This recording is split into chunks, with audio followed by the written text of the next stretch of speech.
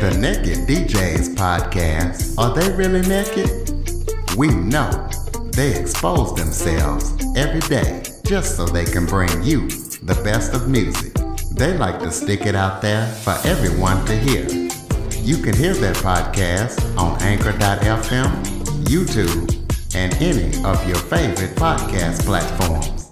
Welcome to the Living the Dream podcast with Curveball. If you believe, you can achieve.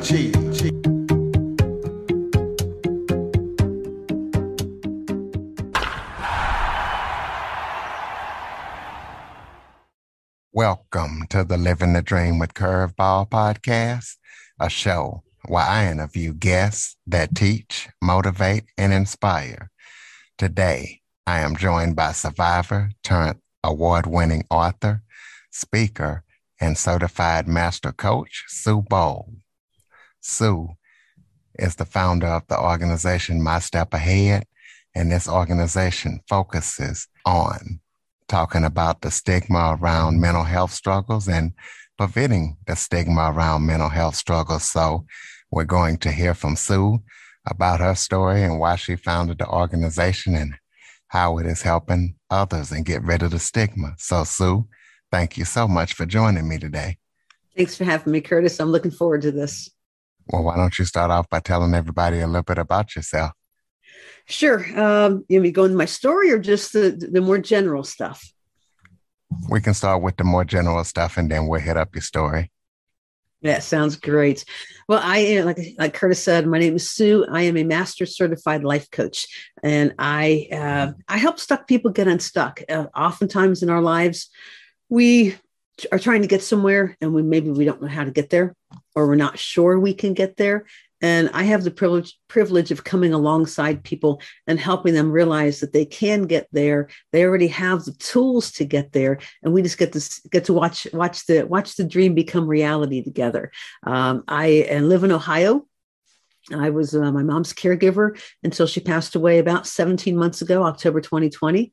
And we've come a long way through the grief journey with that. That is nothing for the faint of heart. But yeah, I'm thrilled to be here, and I'm excited to bring some value to your listeners and help them on their journeys as they live the dream with Curveball.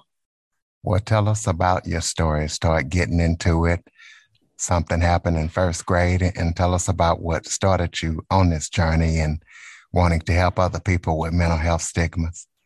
Sure. And before I get into it, let me just give a quick trigger warning, because what I'm about to share has to do with sexual assault and has to do with being suicidal and eating disorders and a lot of trauma. So if anything like that is a potential trigger for your listeners, I really want to let them know this is coming, have them take a break, have a self-care plan in place. And if that means you need to come back to the podcast a little later, we understand and we encourage and support that as well. I never want my story to do harm to somebody else. Having said that, when I was in first grade, a classmate of mine enticed me into some woods on the school property after school one day, and he held me against my will for 45 minutes. And Bobby's last words to me were, "Don't tell anybody." And I didn't realize that he had just sentenced me to prison. And I say that because it became a 15-year secret. I didn't tell anyone until my senior year of college. So easily 15 years after the event, over a decade. This is in the early 70s. Rape was not on the radar. It wasn't something to be discussed. It wasn't something being discussed. And no, it was safe to walk to school. Everybody in the neighborhood walked to school. So the only person who did anything wrong that day was Bobby. But it took a really long time for me to be able to say that, and even a little longer until I could really believe that and say it with conviction. As a result of that, my emotions became frozen in time that day. And the way I phrase it is that the longer you're in the freezer, the thicker the ice gets. Think of something you have in the back corner of your freezer. And when you finally get to clean it out the freezer, by the time you get to the back of it, the frost on that thing is at least an inch thick. That was what happened with my emotions, because I didn't know what had just happened. and I didn't know how to say anything. And because it wasn't on the radar, no one knew to ask anything. So I became frozen that day. That led to a whole host of issues between that time and college. There were other sexual assaults from a neighborhood kid as I was growing up. I grew up in a dysfunctional home. So we didn't know how to talk about our emotions. So have that added to it. But the biggest part is that my trauma happened when I was 7 years old. And that's the age where, they call it the age of reason, where your mind is really starting to develop and you're able to start telling right from wrong. And it's scientifically proven that trauma rewires your brain. So I didn't have a chance to be a child. I didn't have a chance to be a little girl and just have fun and enjoy life, because from that moment in time, I became frozen and I lived in a constant state of survival, and I learned to protect myself. So that protection, unfortunately meant I shut down my emotions. By the time I got into college and high school, obviously you're a teenager, you have a lot of stuff going on. So again, I already have all this shaky foundation going into high school. And then I leave and get into college. And by then, the ice is really thick. So over time, because my brain was not operating well, it was not processing things correctly either. So I think it might have been junior year. I'm not sure which year it was, but I remember being in the cafeteria, and I would have enjoyed another serving of food. I had painted the picture. I had worn a mask on campus to show everybody, to make everybody believe I was somebody I'm not. I wanted them to believe that Sue was the strong one. Sue had it together. Sue had no needs. Sue was the one you could go to when you needed something. So because of that, I feared that if I went up to get more food, I would be found out, and that everybody, and notice all these generalities, found out everybody, and that everybody would know that Sue had a need, and my cover would be blown. And I didn't want to get found out. So instead, because that environment got uncomfortable for me, I learned to shut off my hunger. I dumped my tray and I got out of Dodge, and I learned to snack, and I snacked to curb my hunger. I, in essence, developed an eating disorder, and I wouldn't even own that eating disorder for another number of decades. And I didn't even go into recovery from my eating disorder until 2016. So it's only been 6 years, 5.5, 6 years. July 2022 will be 6 years. So I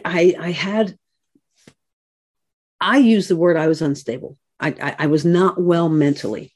I was not well emotionally, because I didn't know how to process things. Because I didn't know how to process things or express things, I stuffed everything. I became angry. It came out through other ways. There's a book called The Body Keeps the Score. And unless you deal with what's going on inside, it will come out in your body in different ways. One of the ways, I was very prone to accidents. Very prone to accidents. And then you have the eating disorder and just all these things. I got my worth in college by being seen. So I got over involved, because if I was involved, then that meant I was seen. And if I was seen, I had value. And if I had value, I mattered. And then, as I've learned since, activity became my number, because if I stayed busy, I didn't have to think. And if I didn't have to think, I didn't have to feel. And if I didn't have to feel, I didn't have to deal with my stuff. So, like I said, I was not emotionally well. So by the time, I get once in high school, and then even after graduate school, I came to a couple points in time where I was about ready to take my life. I did not attempt, but I was to that point where I felt that desperate, that dark. And it's been quite the journey since. My healing journey really only started in 2014. So I'm going on 8 years now, but it has been such a joy over these last 8 years to see things happen in my life that I never thought would happen, that I thought were always out of reach. It was good enough for everybody else, but not for me. And now it's my life. So because of that, because of the journey I've been on, because I've unfortunately had so many experiences, traumatic experiences, that how that has become good or good has come from it is that I can now relate to a wide range of audiences. And so that I can speak into their lives and be a voice of hope to them, that whatever it is they're going through, I'm not going to know because I'm not them, but I certainly can relate and I certainly can support them. So because of that, I started my step ahead. The phrase is you only have to be a step ahead to help the person behind you. Because oftentimes when we are struggling, we feel we don't have anything to offer, or I don't have it, quote unquote, all together. How can I help someone else when I'm still struggling? And my step ahead exists to be that voice of hope, to help people see and start to believe that they have something to offer right now. No matter what is going on in their lives, they are a step ahead of somebody else, and they can use that knowledge to reach out and help the person behind them while still reaching out ahead of them for help. So that's what we're all about. Well, talk about what was the pivotal point in your healing journey? The pivotal point, I would say the pivot point started in 2005. I lost a friend to cancer. 2008, I was grieving her like yesterday. And a lot of my red flags for my eating disorder were starting to come up. So I reached out to my pastor. He connected me with a counselor that he had come in contact with, who actually specializes in eating disorders. And I started working with Amanda. And for a while there, we spent a number of years just getting me stronger in the present, because as she said, my eating disorder was kicking up just from a bunch of unresolved issues.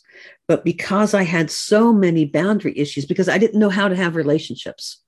So we had to get me stronger in the present before we could go deal with the past. That was the base foundation.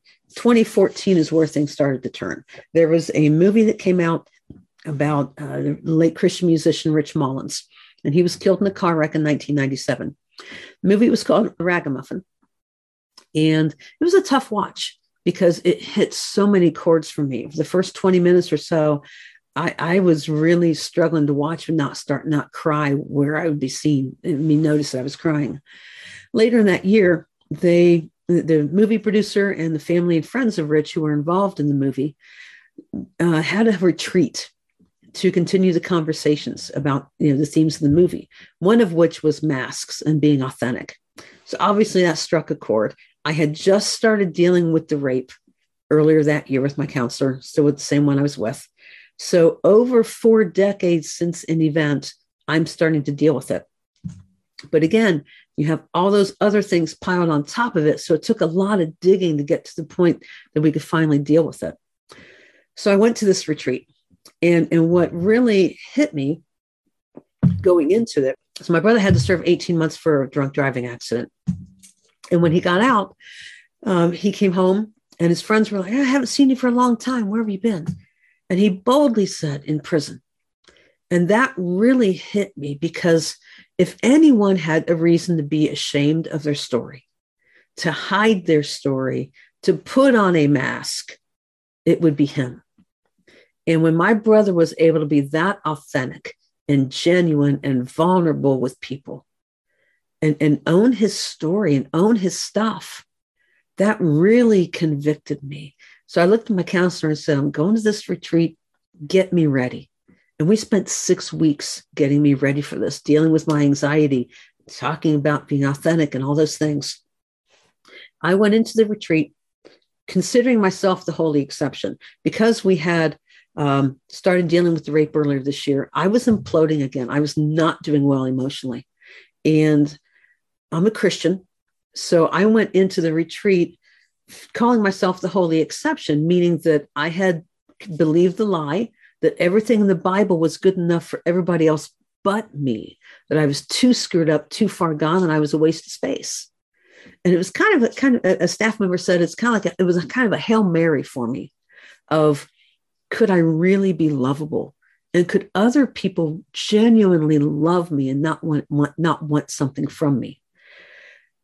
By the time the retreat was over, I left there saying and starting to believe for the first time that Jesus Christ loves me. And he not only loves me, he likes me. And there's a big difference there. And he's absolutely head over heels in love with me. That is what started changing things. I had to own my story that first year.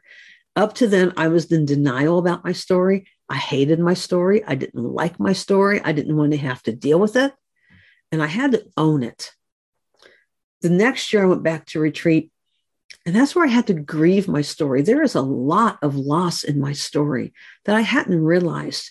And I had to get to what I call a sacred moment of release, where I finally just let it go. All the tears that I was afraid I would cry and never stop, I cried, and I cried them really hard for about 10 or 15 minutes, but they stopped. And then the third year back at retreat is where things really started to change for me, when I dared to believe that I matter, that I am valuable to God. That's when things started to turn for me. So it's, it had a base foundation in 2005, 2008, and then the building blocks started in 2014 to get me where I am today. So tell us about writing your book and what that was like and what your book is about and what listeners can expect when they check it out. Oh, wow. The book was therapy. The book was cathartic. And the book was, it ended up being something I didn't know it was going to be. It started out with, the book is called This Much I Know, The Space Between. And if your listeners are, if you have anybody watching on the video, that's what the cover looks like. It's available on Amazon and Kindle. And it started out just wanting to share lessons I've learned in life. The idea was at the end of each chapter, share some stories, what the lesson was. At the end of each chapter, say this much I know, and kind of share the lesson, so to speak, what I'd learned. As I started to heal, the book took on a different format, and it basically started becoming my story. The first half of the book is my story. This much I know. All of us have our stories. That's the one thing no one can ever take from us, no matter what, is our story. So this much I know is my story. I share a lot about my background, some of the things I experienced, not in a lot of detail, but enough to help the listener understand. And a lot about the influential people in my life. I share about the day that I told somebody about the rape for the first time, my senior year of college.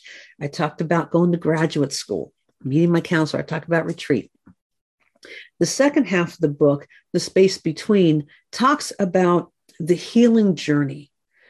We all have woundedness in our lives. We have all been hurt. Think of when you cut your arm, okay? Or your finger. You're slicing something up for dinner, you slice your finger. You have a wound and it's bleeding and it needs attention. If you don't give it proper attention, it will get infected. If you just try to put something on it and hope it goes away, and you actually need about 5 stitches, it's not going to go away. Try as you may to cover it up, it's still going to be bleeding underneath. The same way with our emotional wounds is that we have wounds. They need attention so they can heal properly. When those wounds get that proper attention, when they are able to start healing, those wounds become scars that tell a story. And those stories can become pillars of hope for other people. So the second half of the book, The Space Between, talks about that healing journey, from going from having my bleeding wounds to watching them become scars that tell a story. And it's been a privilege to share the book. I've gotten some really fantastic feedback. Some people have written and said they didn't realize that they had issues. The book cast light on some things that they didn't realize they needed to deal with. Other people have said that it gave them permission to not be okay and to start looking at their things that maybe they've tried to sweep under the rug. And other people have simply said, thank you for encouraging me. So it's been a joy. to be able to share that with other people. The book won second place nonfiction in a book festival in 2020. So that was very encouraging, and it's self-published. So to have my first book self-published win an award, that was very encouraging for me, because I want my story to be that voice of hope for other people, so that what I went through, not only what I went through, but what it took to heal can help maybe be a roadmark and be a roadmap for other people as well. So tell us about any current or upcoming projects that you're working on that people need to know about. Oh my, there's a lot. I obviously I do a lot of podcasts. I've done over 100 podcasts in just 2 years. So that definitely keeps me busy on that circuit. I have a couple of conferences where I'll be presenting at and speaking at. I am a keynote speaker, so a lot of things with that regard. I am starting book number 2. I'm working on it. Book number the This Much I Know series is actually going to be a 3-part series, and I've got the concepts and working titles for each one. This was the first one. The second one is going to follow up this one up is going to be This Much I Know. It's okay to not be okay. Because right now, especially with the pandemic and mental health issues coming to the forefront, with eating disorders, with mental health in general, you have so many professional athletes and high visibility, not only celebrities, but people with high visibility who are coming up and out and sharing their vulnerabilities, their realness, their genuineness about the struggles they have. That is making the conversation easier. We talked earlier about wanting to break the stigma around mental health, and we do that by making it a part of the everyday conversation. So the more we can talk about it, the more it becomes just a normal part. As commonplace as talking about someone who's in AA or a recovering drug addict or taking Tylenol for a headache. So the second book's going to be This Much I Know. It's okay to not be okay. To talk more about that, talk more about the masks we wear, why we feel we have to keep up with the Joneses. Where do we get this whole comparison thing from, about feeling comfortable in our own skin? So that one, I'm hoping it's taken longer than I had hoped. So right now I'm hoping it's going to be out in first quarter 2023 is my new goal for that one. And then I've got another one behind that one. And then I actually have an idea for a fourth one too. So I have a lot of ideas in the head. They just all the words haven't gotten from my head to a piece of paper. Well, go ahead and throw out your contact information, website, social media links. That way, when you get those ideas out of your head, people can connect with you and check out what you're doing. Sure. The best place to reach me is at SueBowles.com. Again, I'm a master certified life coach. So if there's something that you'd like some coaching on, I can talk about that here in a minute. I can certainly help you with that as well. You can reach me there. Social media, there's Sue Bowles Coaching on Facebook. Everything else is under My Step Ahead. That's the business name, and that's the umbrella under which everything happens. So there's My Step Ahead on Instagram and Twitter and Facebook. So it's a little bit of everywhere. When I talk about the life coaching, there's a difference between counseling and coaching. So I'm a master certified life coach. That means I have advanced training in helping coach people. Counseling helps you deal with things from the past to bring you to the present, so that those things in the past don't affect you negatively anymore.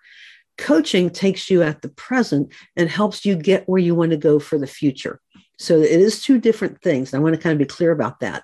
So what I do as a life coach is I work with people. I've worked with people with relationship struggles, career changes, time management, anxiety, just general communication skills, just all kinds of different issues are what I'm able to coach people with. So if there's something that someone's struggling with, or maybe you're going through something right now and you just want some extra help, they can reach me through my website there as well. We can get started on that. I also have a mailing list, and it has a newsletter, but then also I have via text on Wednesdays, I send out what I call Hump Day Help.